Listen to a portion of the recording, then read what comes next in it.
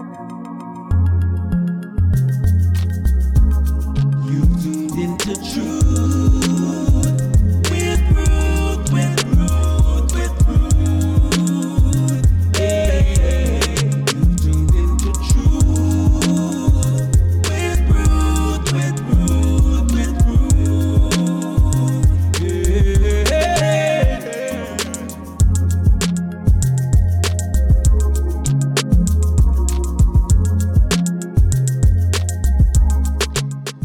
Welcome back to another episode of Truth with Ruth. I am hanging out once again with my friend Jacob. Say hi. What up? There you go. I mean, I guess you don't have to say hi. You can say whatever you want. I told myself earlier today I wouldn't say what up, but I just did it again. You just did it. That's fine. If that's your, if that's your brand, that's what my kids would say. That's my brand.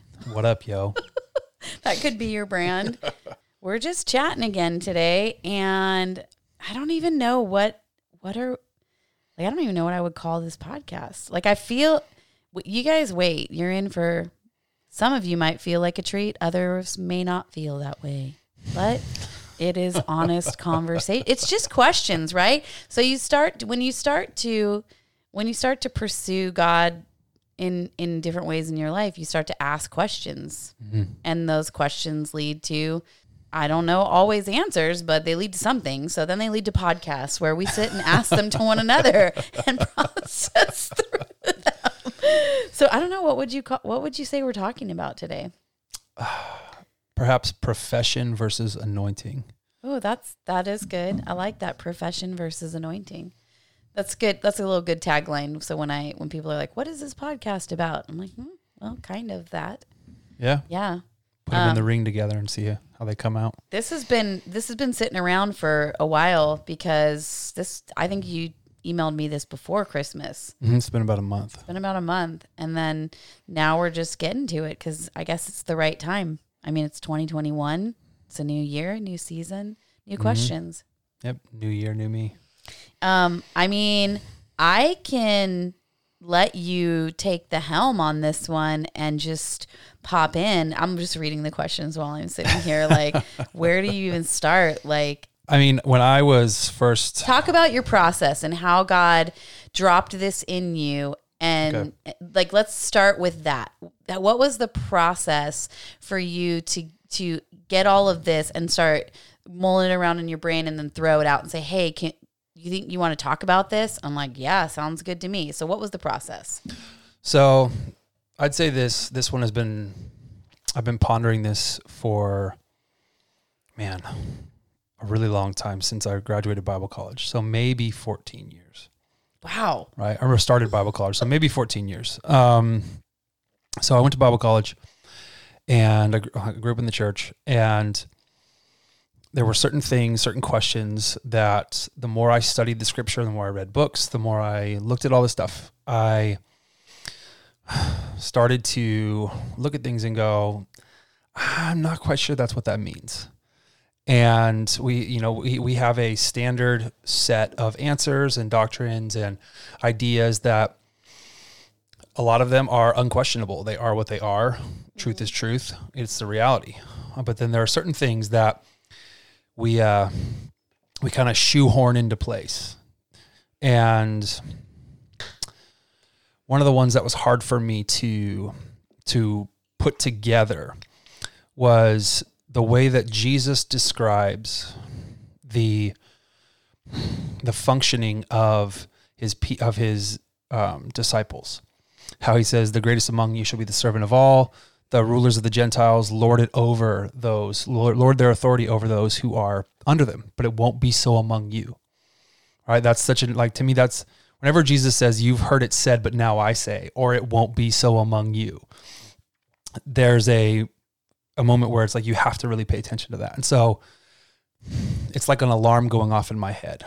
The more I pursued getting a degree in ministry and pursuing ministry, the harder it was for me to look at the way that Jesus did things and said things and go, yes, getting paid to be a pastor and then calling myself the servant of all, because I'm then sitting in the seat of the greatest. It's hard for me to unify those two things. They seemed very contrary to me. I've been mulling it over for a long time, and that eventually led me away from a career in professional ministry, if I'm being extremely candid.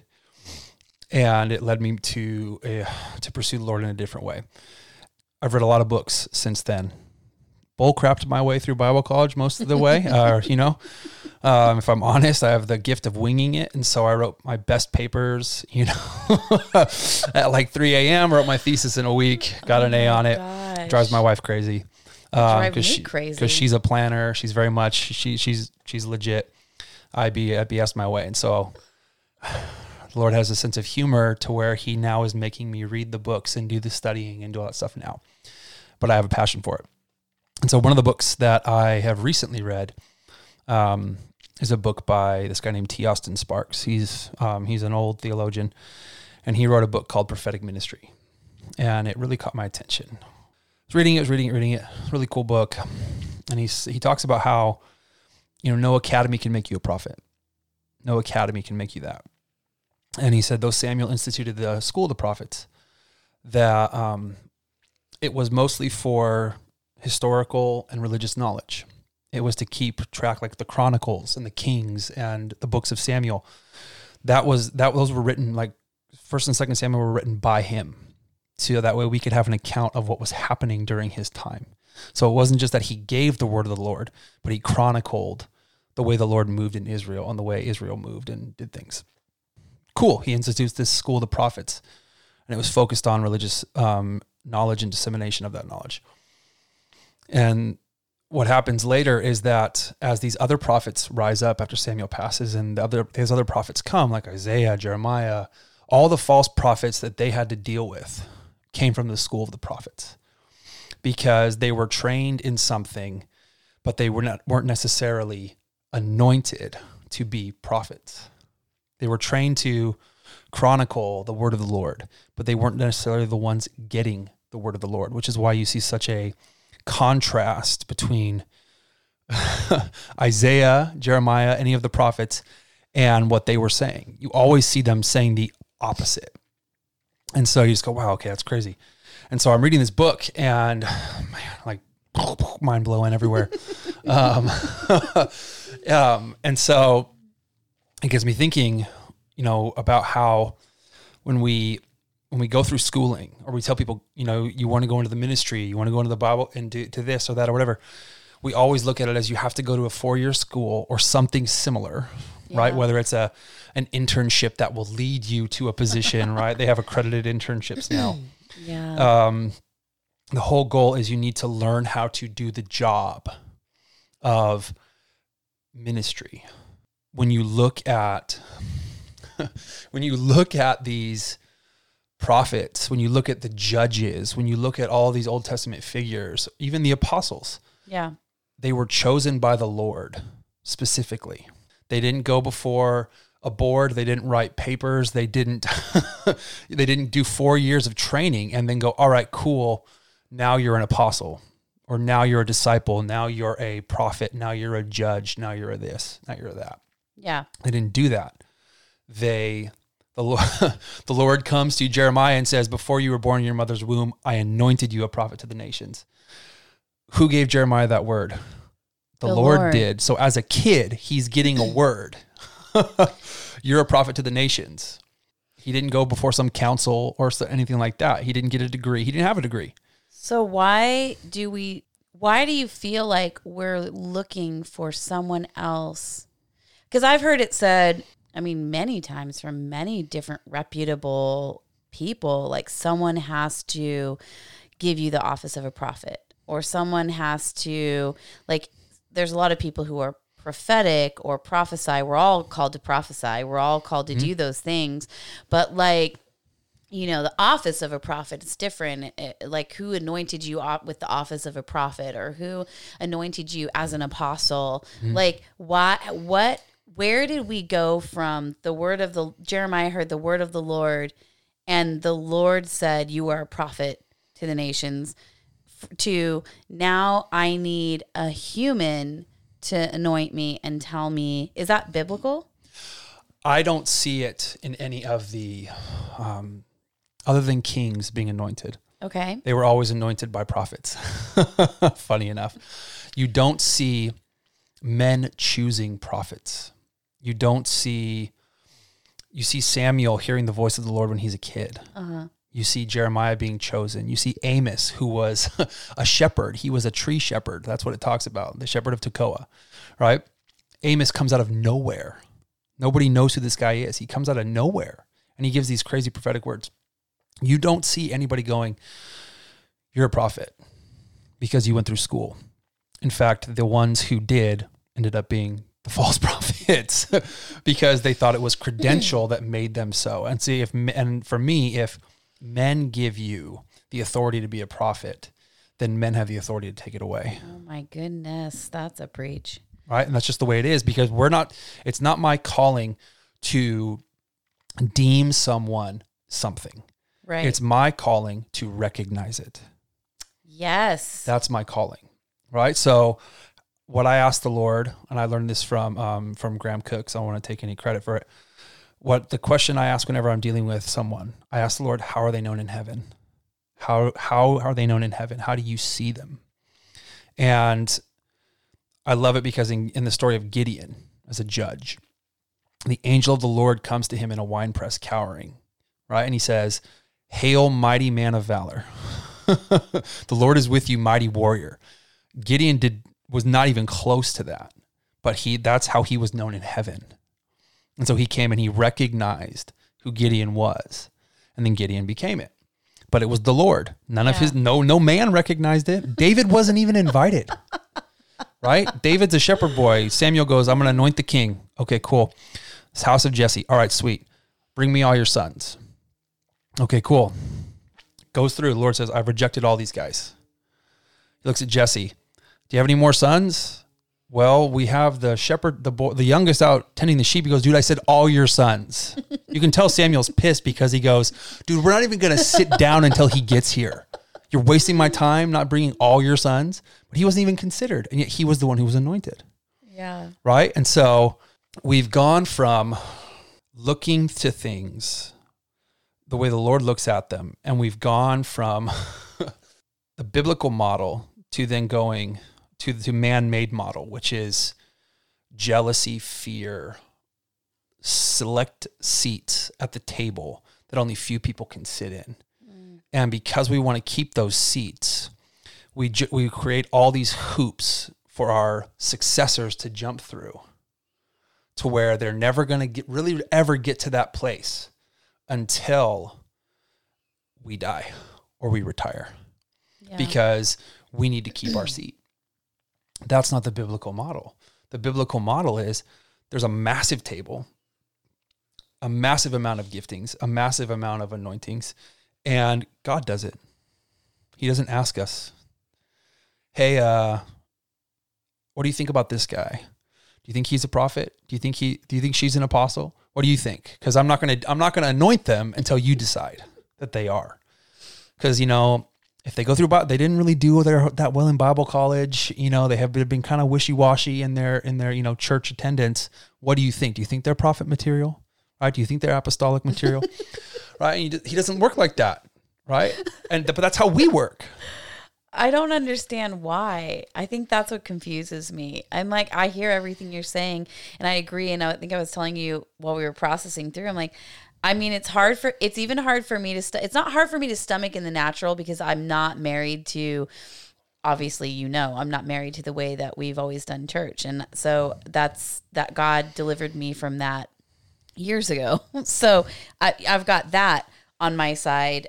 I don't know why it's still hard for me, because I've come to love people I love a good preach. Mm-hmm. I love all of that. I don't want to go to their church and sit through it, but I love listening to it while I'm walking, or I love the alternative way I get to hear information, I guess is what I'm saying. Yep. And I guess that doesn't have to happen because you're the pastor of a church or you have a platform. I mean, it definitely makes it easy for me to find what I like is people's platforms. But I know one of the questions we had in there, so is itinerant ministry then wrong? Like, I tell people all the time, find out what you're passionate about. And if God gives you a way to monetize it, go monetize it. Right. Like, I'm all for that. Like, be creative, like figure out what your passion is and your desire is. And if God gives you a creative way to monetize that, go monetize that. Or do you think that itinerant ministry is different than our structured church embodiment that we have as a shrine in America? I don't even know if that's the path we need to go down yet. I just was thinking about it while you're talking. We were talking about anointing and giftings, and we're talking about how did you pose the question when we first started? Anointing versus profession versus anointing. Like, can your profession and anointing go hand in hand? Then if we're saying that God anoints and not man, because what man anoints, man can also take away, can your profession and anointing go hand in hand? See, I think that's the easiest way to mess things up is to muddy the water. And it makes it impossible to get clarity because the water and the mud mix. All right, so how do you sift out the mud? It's hard. All right, and so I think that you can answer yes to that question, but I also think that you can answer no. And the only reason why is because you have to define those terms. You have to define what you mean. Because what we like to do is we like to paint with broad brushes to justify our error and what we're doing. So we like to point to instances in church history and use terms that were common then and say, look, this is what we're actually doing right now. That's what this is. We take this ambiguous scripture and go, see, that's what it means. Like one of my favorite ones is and I'll say this very straightforward, the erroneous doctrine of the first among equals. What does that even mean? So this is one that is very common in hierarchical structure of church, where they want to say that everybody's on equal footing, but one man has the trump card, the first among equals. The problem is that if somebody has more authority and power than the other, then you're not equal. Yeah. If you have something more or something less, it's not equal. And so they use the phrase, the Council of Jerusalem, where they were trying to figure out what to do with the Gentiles, where Paul and Barnabas come back and go, this is what we've been doing. And they go, whoa, and they're trying to figure it out.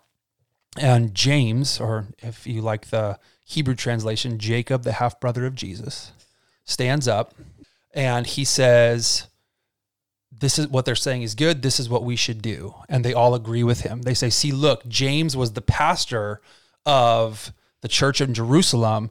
That's why he stood up and said that and had the final say. And that's why everybody listened to him, because he was really the first among equals. That's not it at all. There's so much eisegesis, or they put so much of what we experience today onto that scripture to make what they're doing normal. This is why. That's a big stretch for me. Yeah. Because that's not who James was. Yeah. That's not the way it was. It was a council. So everybody sitting there trying to decide what was going on was speaking and making the decision together. If they didn't agree with James, that wasn't what they were going to do.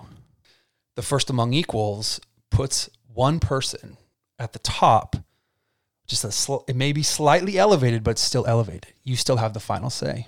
And it's generally the person who owns the 501c3 or is sitting in the pastor's chair. Oh, I know. Do you know how many people have tried to do that to us? Right. I mean, because we own the 501c3, technically. I mean, Orion and myself, and it's a really hard transition to get people's mindset from, well, you're the heads. You're the authority over this ministry, versus we are the authority over this ministry. And I mean, you're part of our community. So, you hear us talk about how, yes, we have made certain sacrifices based off of what God has shown us. And not everybody sees the same thing at first, But, you know, in a different podcast, we talked about the false sense of honor.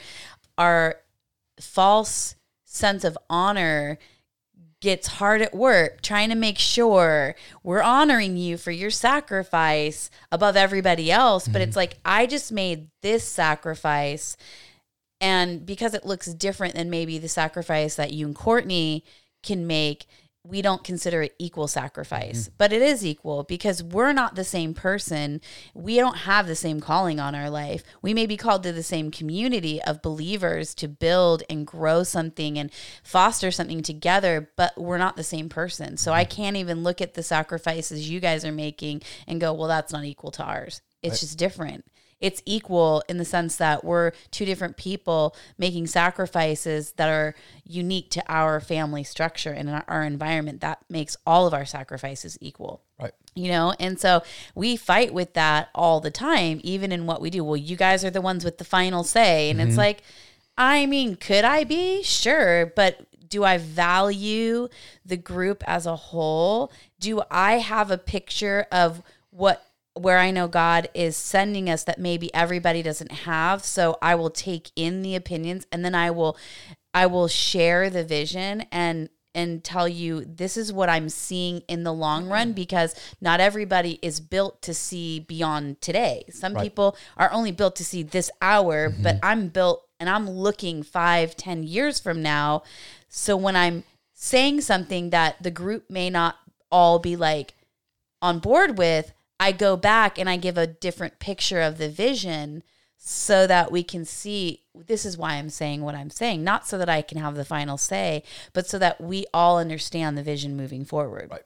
So I know I have people, we have people are like, you're the mom and dad of this house. And yes, in that sense, we are the mother and the father. But if our goal is to raise up other mothers and fathers, then we're not going to be the only mothers and fathers of this house. We might be the ones that pay the mortgage on it. Right. But I'm giving authority to other people in my home because I recognize that is how the body goes from a vertical position to like a horizontal position. Yep. So, well, yeah. that's the hard part, is that what that does is it automatically creates a top-down expectation. Right. I can't live up to that.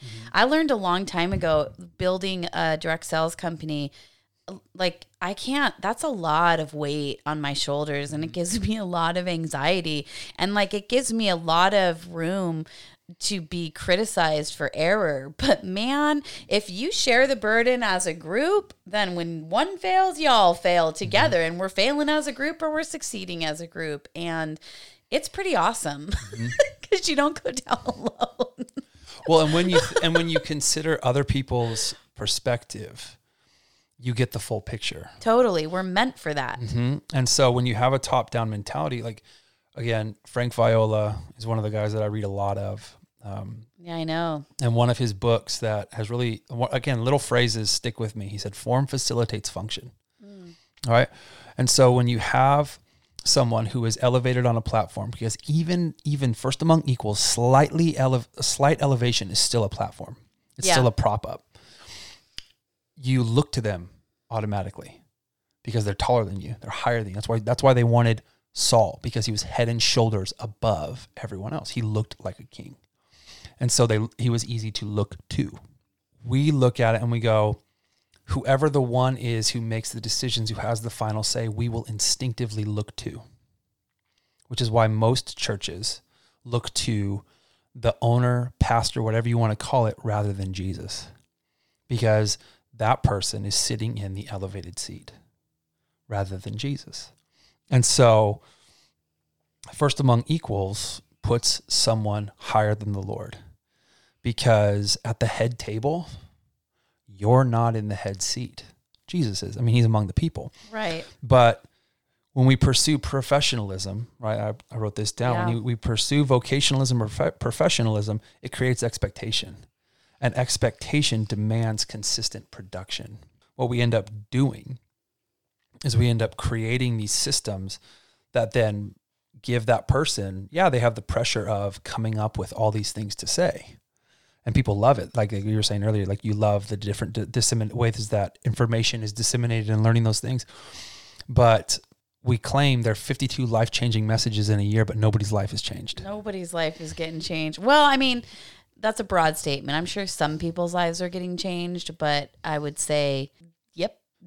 Based off of what I viewed last year, yes, we have a long way to go. For how much For information. how much information that we have a long way to go. Exactly. And that's the difficulty with, in my opinion, with focusing solely on the professional aspect of ministry and that making you giving you the elevated seat. Then also, I think there's an issue with putting people who have anointing only in those elevated seats, because the way it should be is there's no elevated seat, right? Everybody's equal, right? The round table with King Arthur. Yeah. Everybody's equal. The problem becomes is that when we pay somebody to do something for us, then we automatically put the burden on them. We don't expect us to have anything to contribute. We don't expect us to do anything. We just go, you're the professional. I'm paying you. Give me what I need. And we assume then, because they're the paid professional, they have the anointing. And what's made it so difficult, especially in Western church, I mean, it's been this way since Constantine. If you want to find out more about that, read Pagan Christianity by Frank Viola. It's been that way for a couple thousand years, right? What's been so clever, because the enemy decided, if I can't beat him, I'm going to join him. All right. And what's been so, and again, I'm not praising him, but it has been very deviously clever, is he's mixed the two of professionalism and anointing. And to where we have people who are saying things like, if you challenge something that a pastor says or a leader says, they use the phrase, don't touch God's anointed. Oh, I've heard that so many times. Yeah, you can't touch God's anointed. Right. You can't do that. And I'm thinking, well, God's anointed just cursed me. So what do I do with that? Right. Like, how do I process that? I'm not saying that God's still not anointing them, because the gifts are without repentance, period. But like, how do you reconcile God's anointed calling you nasty names? I mean, are you not allowed to process that with people and talk through it and work it out and like figure out like, where do I go from here? I mean, it can still be God's anointed, but it's not something I'm going to put myself under.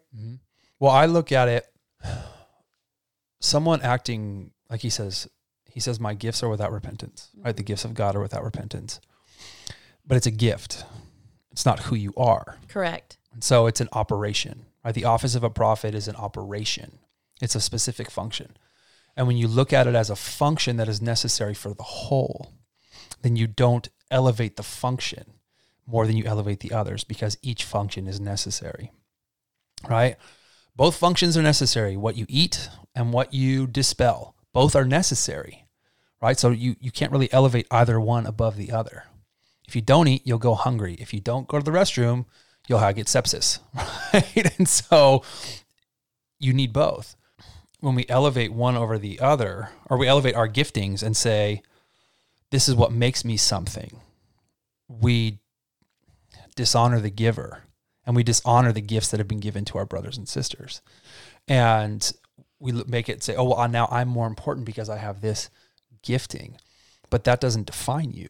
It's just part of what you do, part of your role.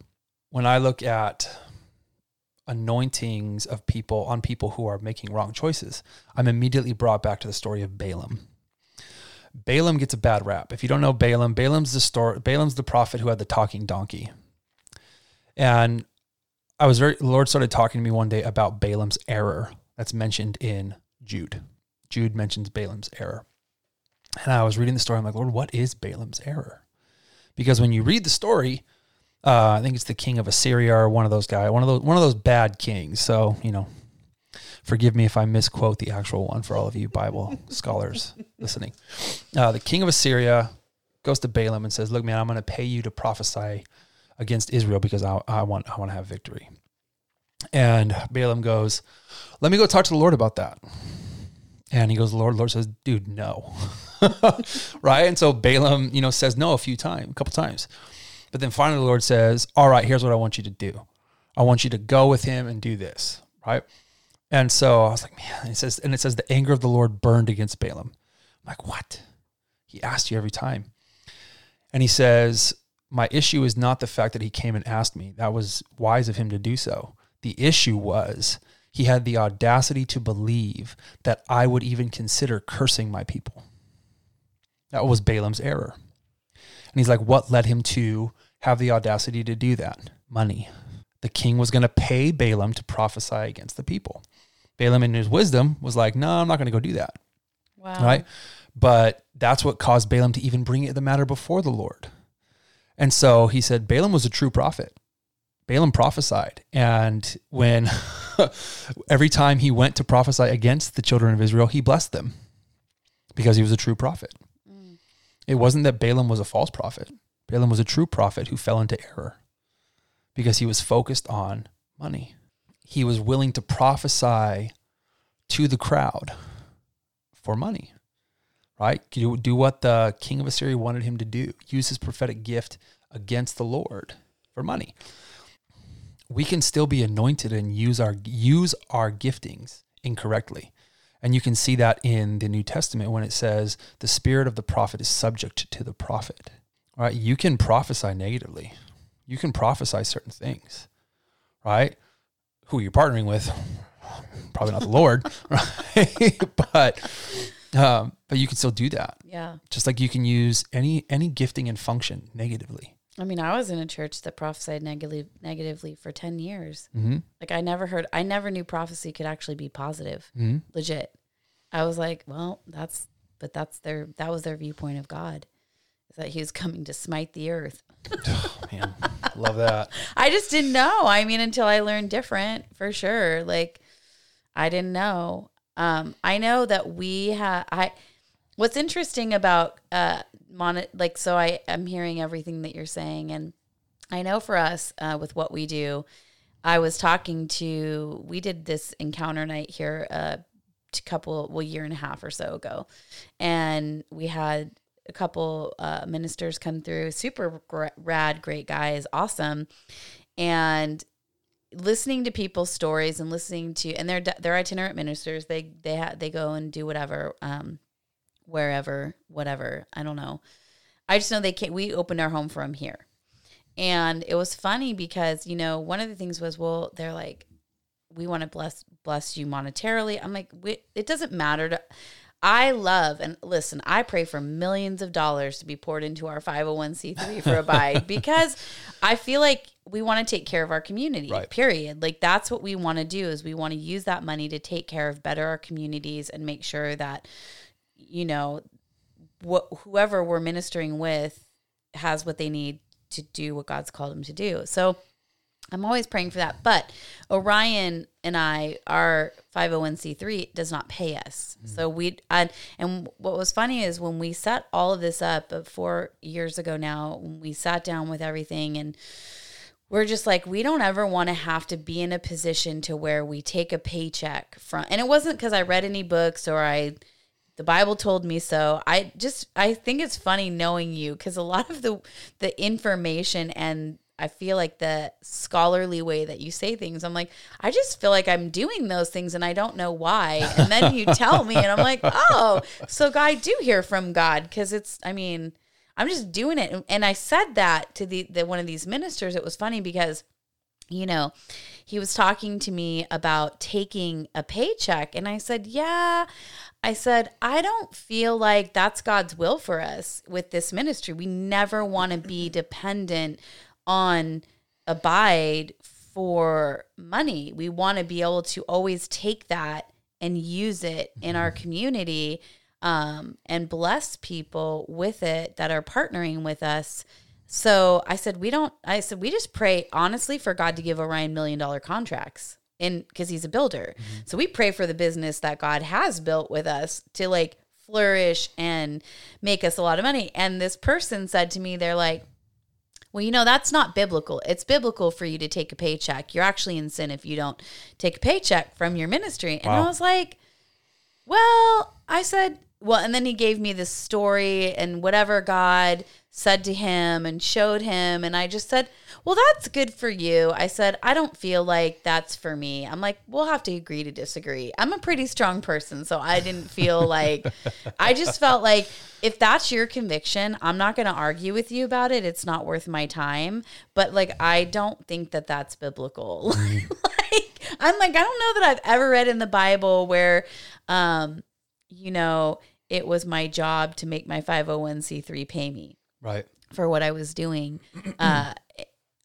It was just really fascinating to me because that's the mentality, though, of not everybody, obviously, but that is a mentality out there that, like, you're in sin if you're not taking a paycheck from, even if it's $1, Ruth, even if it's only $1. And I was like, God will flourish your ministry if you do that. And I was like, I'm pretty sure that I think I just said, okay, awesome. Well, thank you so much for coming here. I'm glad we could bless you. Like, come back anytime. I would still have him back. Like, listen, God still, just because our theological ideas are different doesn't mean like I don't see what God's doing with you. Right. I just don't have to partner with everything you believe. Right. Period.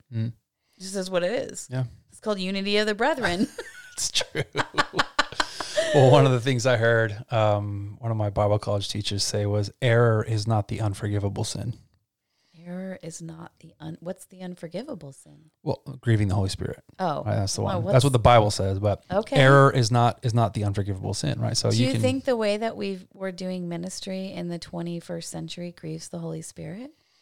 I mean, this is totally opinion based. We're not going off any like. I wouldn't say it's the unforgivable sin, but I would say yes, that things are not the way He intends them to be, and we mistake His patience for His agreement. Ooh, that's really interesting. And there are a lot of people in their lives, they mistake the Lord's patience and His loving kindness for His agreement with what they're doing. I feel like we're walking out of a season of patience into one where I'm done being patient with you. Yeah, there's always a dispensation of time that He gives us to get on board. And that's how good He is. He's, slow to anger. But there's a dispensation of time. And to kind of bring it around full circle, when you were talking, I was thinking about itinerant preachers. Mm-hmm. And what they said about not taking a paycheck as being in sin. What's fascinating is God is moving us forward, but He's also moving us back at the same time. And what I love about the scripture is He's bringing us back to the very first time in Genesis, right? Jesus was not the second Jacob. He was not the second Isaac. He was not the second Abraham. It says He is the second Adam. He's creating a new race, right? A new race of humanity, the second Adam.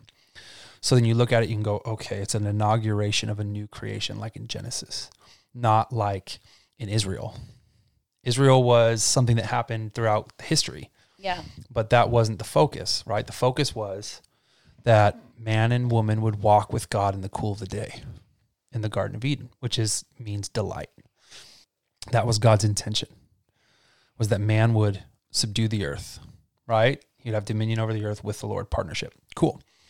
So He's always bringing us back. He's not moving us forward. Like time's marching on, and we're going towards the day of the Lord when everything, the world ends and all that stuff, all the eschatology, which I don't usually get into, and I won't here either.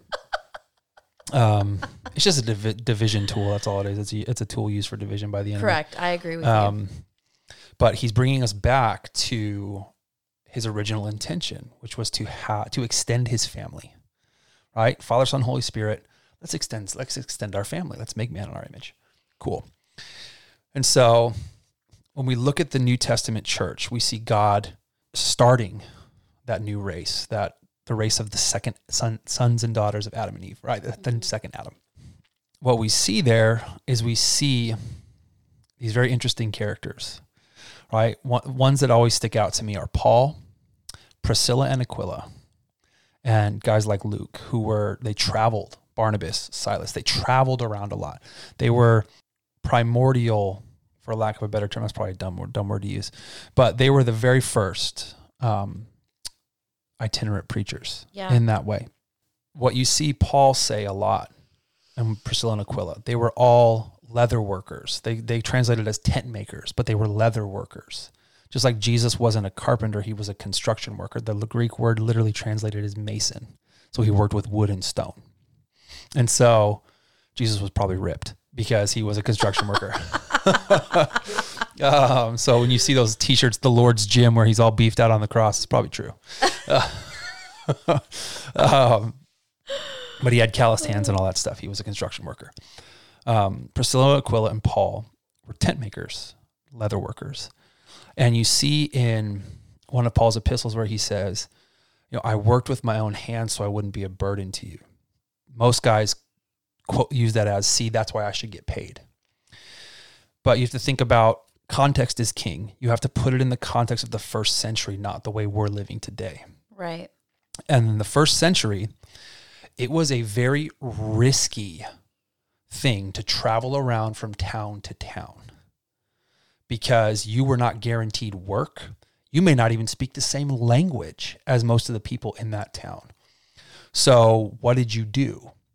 They went and they got people saved, and then they went and they stayed in their homes because owning your own property was very rare. Like it was a very different time. And so when you would have someone come and stay with you and teach you for a year, he was staying with someone who was with believers in the town. And so he would work among them doing the gospel. And so they would feed him and they would house him. Yeah. It wasn't, they would give him a paycheck because he would preach a sermon every Sunday and have the 501c3 in his name, right? That's not the way it worked, right? But Paul, Priscilla, and Aquila all went a step further, and they said, look, we're going to run our own leather-making business because it's one we can do across the board, and we're going to make sure that we don't become a burden to you. That was his mentality as an itinerant apostle, right? The idea that you should get a paycheck because you're a pastor is actually foreign to the scriptures, whereas doing what you guys do where you have your own business and you use it so that you're not a burden to the people who come here is biblical. Well, plus I also believe like we're really in the 21st century, very hip and keen on getting people to sow into the vision God gave us. Mm-hmm. We used to say this a lot. This was before you and Courtney were around. Like we didn't take an offering. We didn't do anything really. We just were being obedient to the vision God gave us in our heart, and we funded all of it, which is fine. God provides. He takes care of it. It's all good. And part of that was I believe that I've been in church for a long time. We should be sowing seed into that person and their gifting, and we want this deposited into us. And if we want, and people can shred me for whatever. Like I know there's people that have done research and come up with their own theology around why we should give this amount of money and that amount of money, do all these things, and that's fine and dandy. But I also believe like God is looking for me to steward what he put in my heart. He didn't put abide in your heart. He didn't put it in my neighbor's heart. He put it in my heart. And so if I'm not willing to invest my resources into the thing that God gave me in my heart, and I'm looking for other people to first invest before I'm obedient to what God has given me, then I don't know why God would move it forward. Right. Because I'm actually saying, God gave me this, so now can everybody come partner with me so that I can make it happen, instead of believing that the one who gave it to me is going to make it happen, and he's going to resource it through us as well too. So I used to say that. I'm like, yeah, because I wanted people to know, like, we really believe in what we're doing. Like, we believe God is going to give us the resources, and he's going, like, I can't ask you guys to invest in this if I haven't first made my own investment, time, money, home, everything. Like, I want you to know, like, I believe in what God's doing so that my belief spills over and you now catch it. Like, oh, I catch it. And resource is subjective. Like for one person, money might not be the resource they invest. It might be time. It might be talent. It might be gifting. It might be all those things. And so to get caught up in the monetary side of resource, yeah, we need that. It's the world. That's how our world works. But I know for us, it was more like, God's like, I need you to first believe in what I've put in your heart before you can actually ask someone else to believe it. So that was kind of where we sat with all of that. I don't know. I just think we've taken God and put him back in a structure. And then now we have to resource that structure. Yes. Instead of like, and I was even thinking, and I don't even know if this really has anything to do with what we're talking. I think it does. But like, I was thinking about how we have leadership and we have all of these rules and regulation to monitor what happens in our quote unquote churches, our buildings, whatever you want to call it, so that things can run smoothly and orderly and people don't get offended. And I started thinking as we're talking, like about all of this, I'm like, I wonder if the reason you don't hear a lot of that talked about in the Bible is because they weren't meeting on a weekly basis with tens of thousands of people. They were meeting with tens and 20s of people on a weekly basis. So you built that connection and you built that honor and love and respect. So you didn't have to correct everybody as much, and you didn't have to make sure that that person was prophesying wrong and this one was touching this one inappropriately and that one was doing all these things, because you weren't in a group that facilitated that kind of dysfunction. And now we've taken the job of Christianity and made it a business and called it ministry in a church, and then given everybody titles and authority, created a level of unequalism. Like, we're not equal. When I go into someone else's church, I don't have equal authority that the pastor has there. I'm subject to them, what they want, their desires, their vision for that building, for that place, for that people, for their community. And if I don't come under the authority of that, then I probably am going to be asked to leave.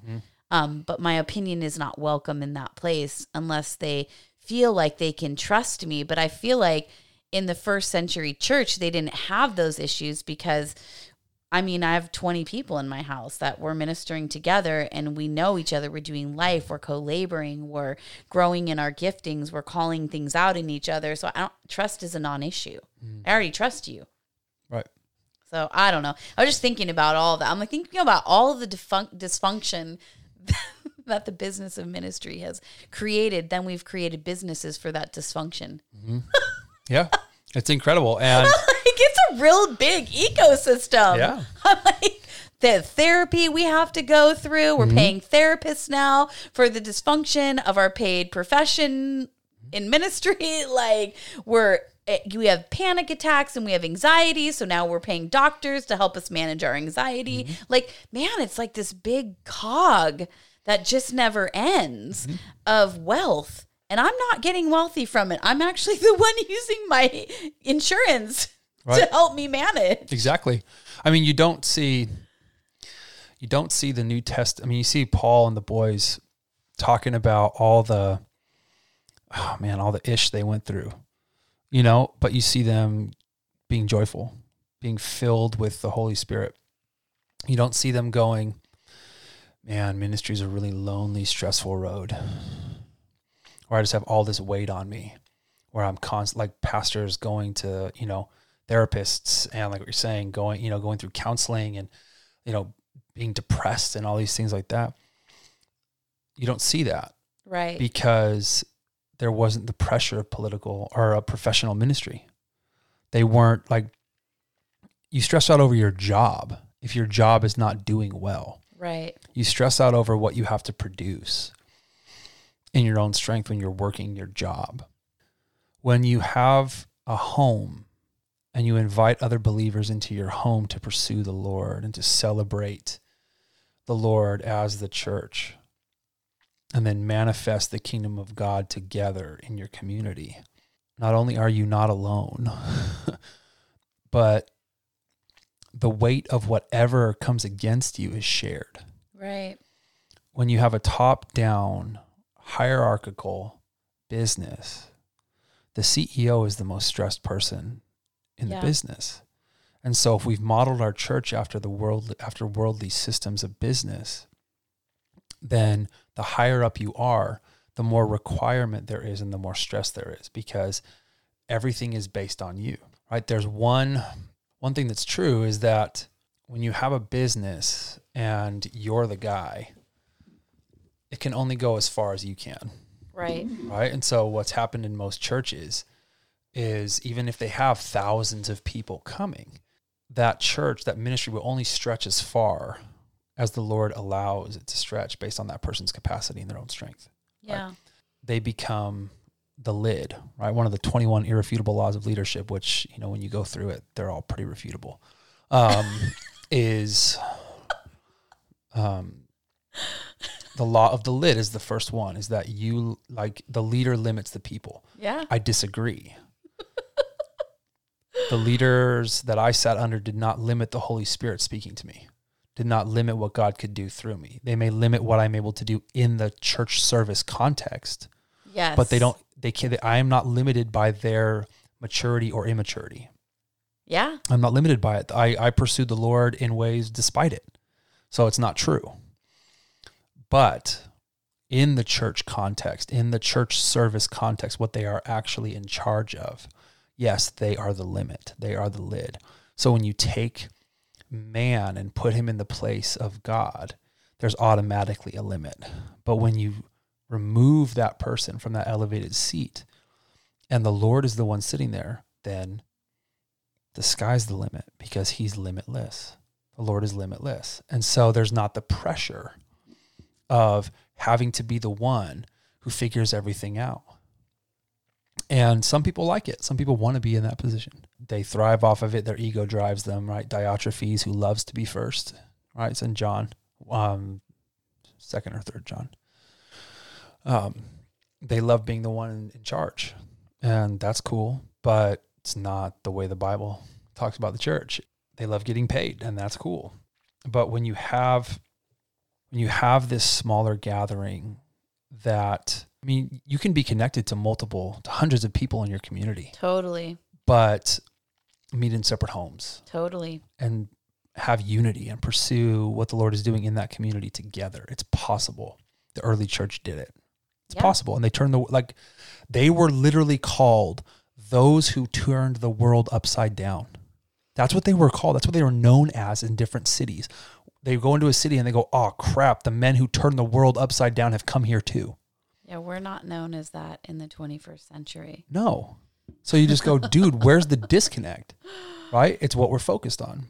Yeah, we're focused on opening our buildings. ABCs. I know. That was something I thought about last year. I'm like, I know a lot of itinerant workers probably lost a big chunk of their salary, obviously, last year. I think the ones writing books. So what do you think about that too, before I go on another route? Like, because a book is I mean, it's a craft, it's a gift. Like, I know a lot of itinerant ministers who write books, and that's where their income comes from. I mean, is that still muddying the waters, or is that sort of like, now you're an author, so you have this thing, this craft that you're doing over here.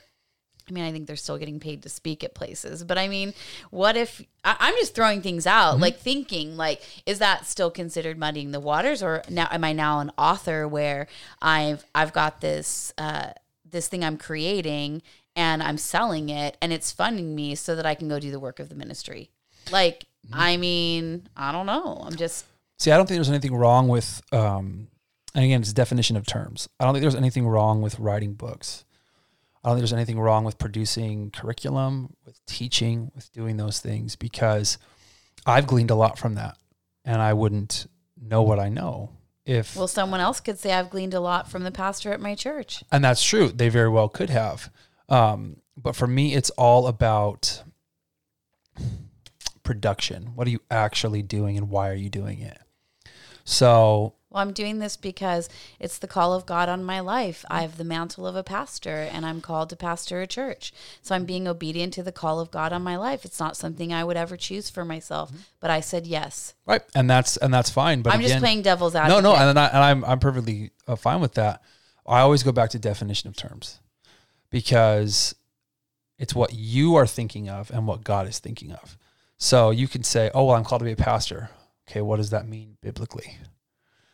Because what you're pursuing is what we have defined in the 21st century church as being a pastor. Vocational ministry. Right, which is vocational ministry, which is not what it means. Right. And so you can go, yeah, that's great. God has called you to be a shepherd.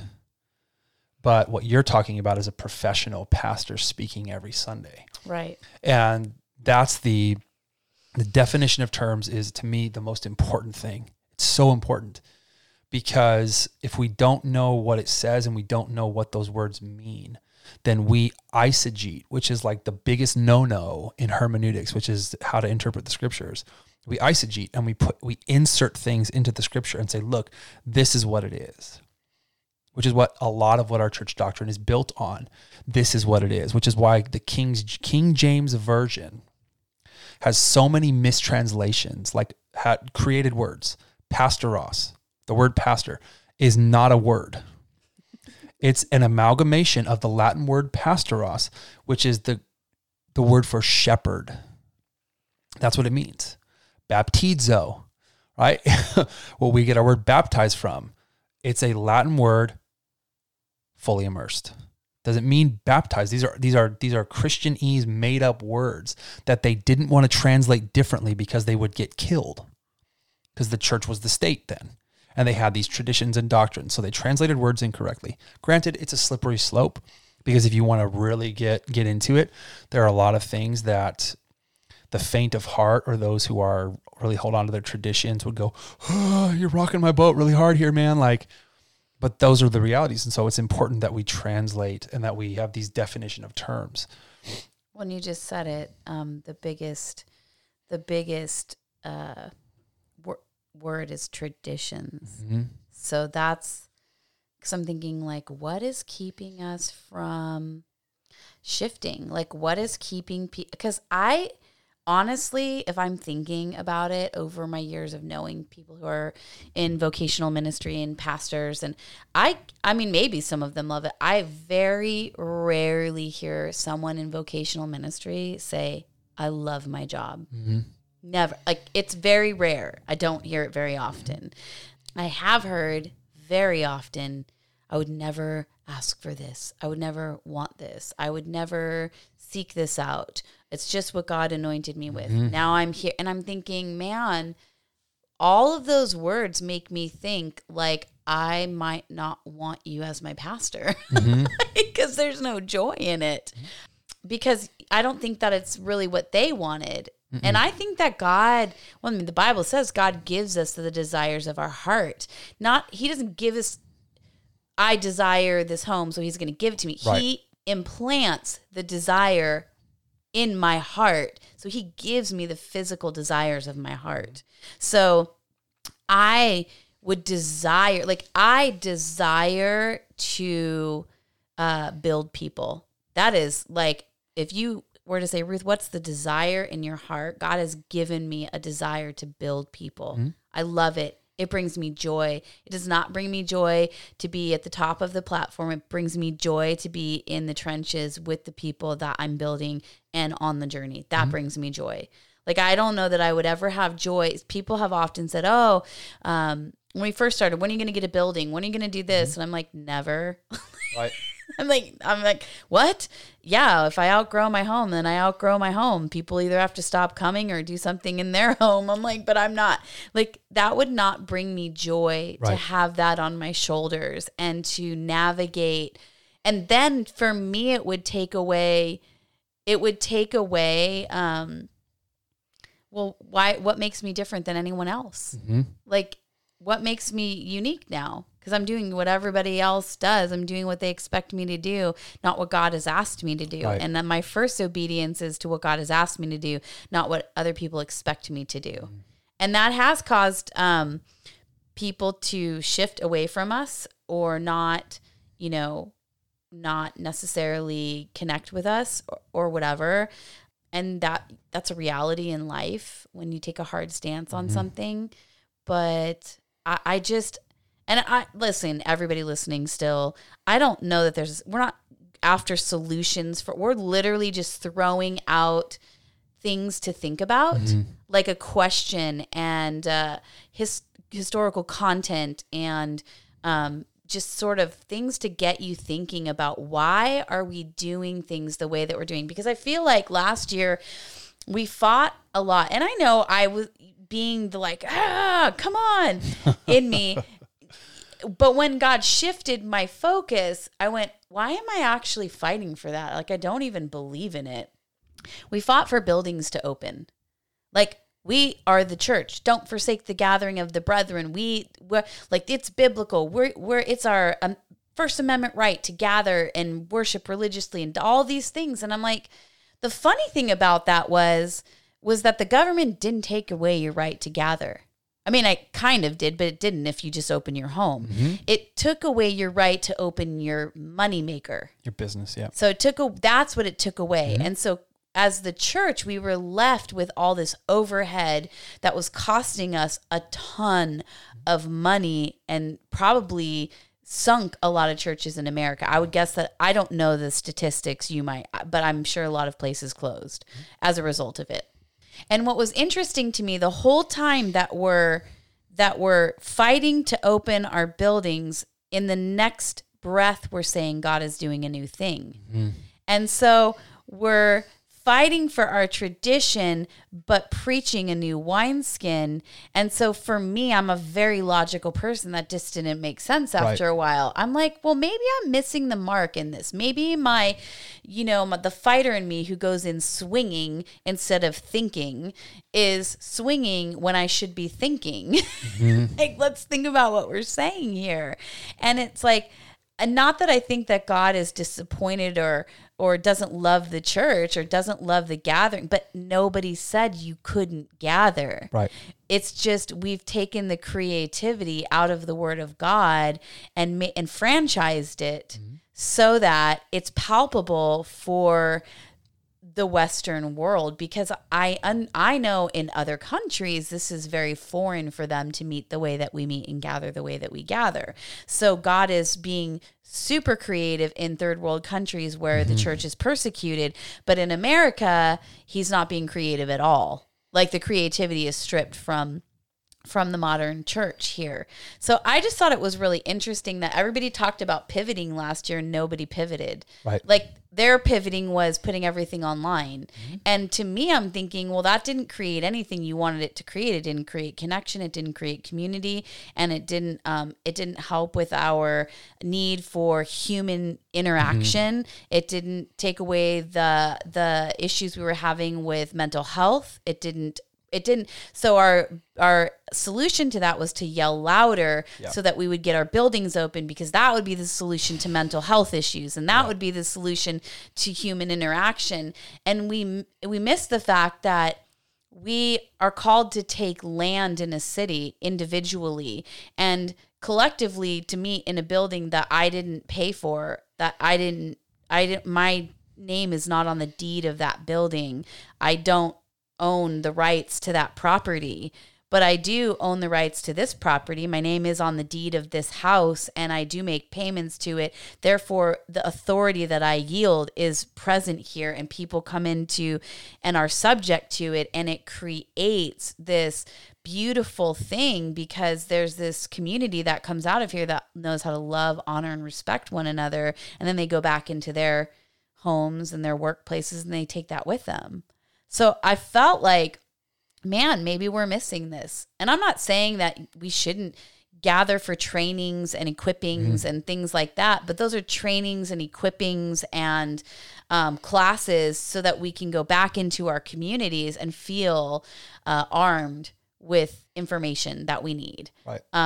Which we talked about that too. Like, we could have equipping centers where we're being taught things we don't know, or maybe techniques or structures that will help us with our communities that we're sowing into. But yeah, I felt like we kind of missed it.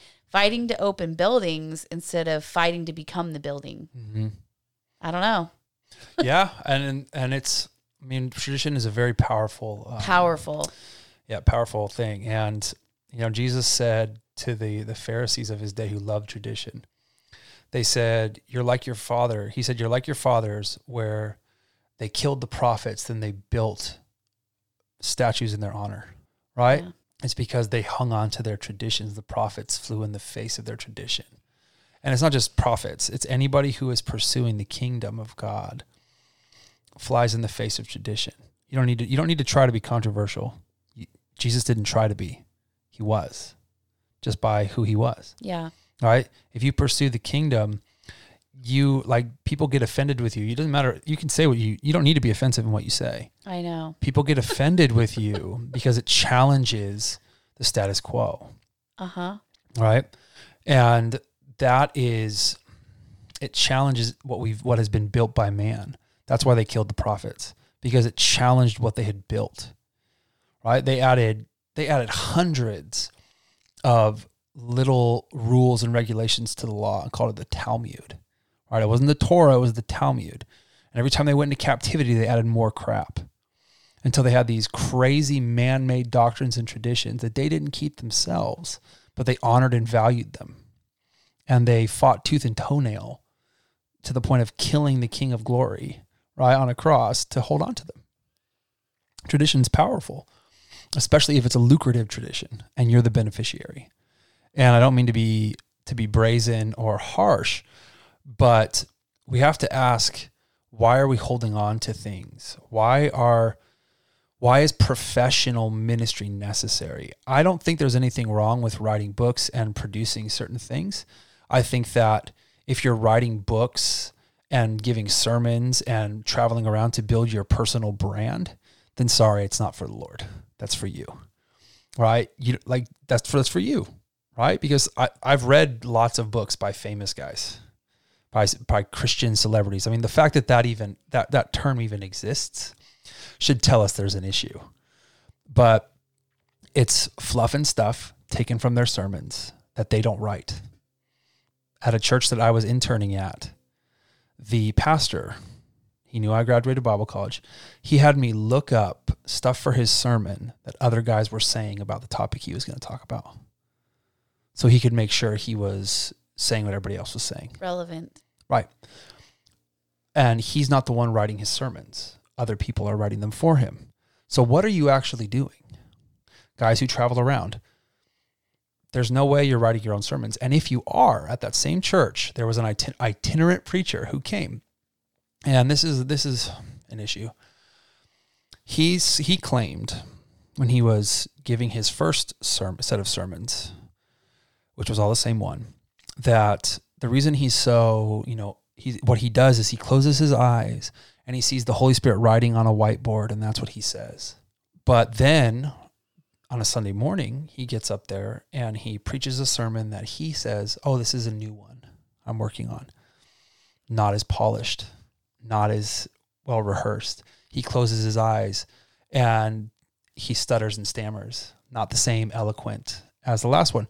Why? Because that's when he had spoken other places. When you Google him and you see YouTube videos, oh, there it is. There's the same sermon, word for word, right? And so there's this dishonesty because not everybody's going to Google who you are and listen to your sermons before you come speak at their church. You can speak the same message everywhere, seem like this really powerful, polished person, but you're not giving a word in time for that church. You're offering the product that you are selling, which is one or two sermons. Oh, I have like 3 that I pull from, right? Yeah. It's not bad to teach things. There's nothing wrong with that. I gleaned a lot from Graham Cook, who goes around and he teaches certain things, but he's honest about that. This is my teaching, right? And that's very important. Why did he feel he needed to be dishonest in that way? Yeah. Right? Because it's not enough to produce something, but it has to be. The reason for the facade was because it has to be perceived as the Holy Spirit through the anointing, right? Our gift, like these communicators, they preach the same sermons or they talk without notes. You can't have notes down because then it looks like, oh, we're just reading off a script, right? So we have to have memorized these things and put in anecdotes and all this stuff to make it seem like we're these amazing communicators, because that's our gifting. Well, show me where that is in the scripture and I'll agree with you, right? But there's nothing wrong with writing and reading and all these things like that. But we have to have this facade when we're trying to make which is what professional ministry has turned into, is this pursuit of platform. What is everyone else doing? Well, they're writing books, they're speaking at conferences, they're traveling around to other churches, they're building their brand. And so we write books. Again, I don't know. I don't see into the hearts of man. God does. Right. But Jesus said, you know them by their fruit, right? Paul says, look at their life. Why do they all look the same? Why do they all sound the same? Why are they all saying the same stuff? Why are they all, one week, one dude tucks his shirt in and wears Gucci sunglasses, and then everybody else the next week is wearing the same stuff? Because it's a brand. I'm trying to build a brand, not the kingdom. And for me, that's where the difficulty comes in I have no problem with writing books. That's fine. You're an author. Right? I have no problem with that stuff. But the proof is in the pudding, right? Whether it's your profession or your anointing. Because there are guys who have no business teaching, and when you listen to them, it's painful. It's painful. But then there are guys who could take almost the exact same material and make it come alive. Yeah. Because that's their anointing. And I don't think there's anything wrong with, if the Lord has said, okay, here's the teachings I want to give you, go around and do this. Fine. You're doing what the Lord told you to do. Since we are posing questions, people need to think about, the real question becomes not just for the people that you're listening to and consuming their produce. What is it that God has called you to do, and why is what you're pursuing in line with that? If you're honest with why you're pursuing things, is it because it's your anointing to be so, or because that's what everybody else, all the other professionals do? Right? Are you more, and that's the hardest part. And that's what has hindered, in my opinion, that's what's hindered the church for hundreds of years, for centuries, is the pursuit of professional ministry. Because it takes away the body and puts it onto one person predominantly. And then, like San Diego, you have this spirit of competition. Mm-hmm. Billy Graham said that the last time he came here, and that was like 20 years ago. I'll never come back here, he said, because there's a spirit of competition. And what do you have? You have churches who are competing to build their brands. Why do you need 17 campuses? Why do you need to shoot for 17 campuses in the same county? Why do you need that? Like, what is that? Who is that for? Mm-hmm. Ego. Right. It's for ego. It's ego, right? It's building your brand so that way you have a fat paycheck, right? And you have all these places to go around and preach at. Great. You've written books. Cool. Great. You've done all that stuff. That's great. Fine. Write your books. But why are you writing your books? I listened to your sermons. They're not that good. Why are you writing your books? What could you possibly have to say that is more anointed than those things? And so I get it. It's like sandpaper. I'm sorry if if this is abrasive and things like that. These are the things that I ponder, because what you do is just as important as why you do it. Amen. If not more so. And so, because that indicates the spirit you're of, right? You can do the right thing for the wrong reason, and that makes it the wrong thing. Yeah. Right? Yeah. That's the only way. And you can do the wrong thing for the right reason, and it's still wrong. The only way it's in line with what the Lord is doing is if it's the right thing for the right reason. That's the only way. Yeah, and in the right season. Mm-hmm. Because seasons, your calling is your calling. Your expression of that calling changes season to season. Mm-hmm. So, even recognizing that. So, I think just to wrap this up, we're going to wrap it up in a pretty bow, because we could keep talking. Because I'm just thinking, I'm like, oh man. I think it's hard, not just because of tradition, to shift and walk away from something. It's hard because of identity. Right. Our identity becomes in what we're doing and what we're known for and what our brand is over who God says we are. And I know Michael Dalton, part of his word for this year was really interesting. He was talking about how in this season that we're walking into, you cannot be doing things just to be doing them. You have to, and he even said, if you're pastoring a church, but God has asked you to step down from pastoring that church, then step down, because if you're doing that in this season, essentially you're going to miss what God wants you to do, what has for you moving forward. Like if you're running this minute, stop. If you're doing this, if you're at this job, anything, he said, anything that you're doing that is not what God has asked you to do, even if it's good, stop. Like, and it's interesting to see, I've seen several pastors actually, some of my best friends literally are stepping down from pastoring their church. The minute they stepped down from what they weren't supposed to be doing, God opened doors for this, and this to happen.